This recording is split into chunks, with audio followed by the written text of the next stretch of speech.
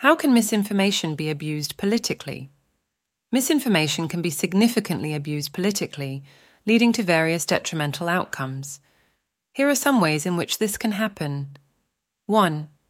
Influencing elections.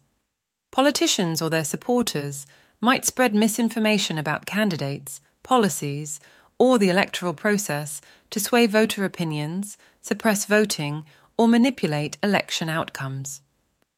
2. Undermining trust in institutions.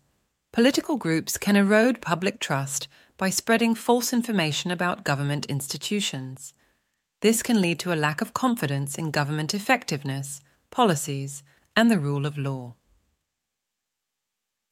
3. Polarizing societies. Misinformation can exaggerate or fabricate social and political divides, intensifying partisanship and reducing the possibility of constructive dialogue and compromise. 4. Discrediting opponents. Political entities might use misinformation to tarnish the reputation of political opponents, creating or exaggerating scandals and presenting them in a misleading context. 5. Manipulating public opinion. Misinformation can create false narratives that align with a political agenda, shaping public opinion to support specific policies or viewpoints. 6. Distraction from important issues. Politicians can use misinformation to divert public attention away from important issues, scandals, or policy failures, redirecting the focus to less significant or fabricated concerns. 7. Stoking fear and uncertainty.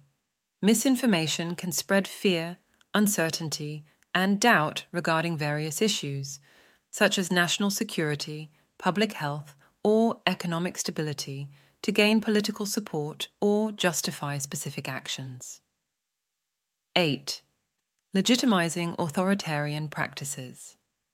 In some cases, misinformation can be used to justify restrictive policies, censorship, or authoritarian measures under the guise of combating fake news or protecting national interests. To counteract the political abuse of misinformation, it's crucial to have robust fact-checking mechanisms, media literacy programs, transparent and accountable political processes, and an informed and critically thinking electorate. Additionally, social media platforms and news outlets are responsible for identifying and limiting the spread of false information.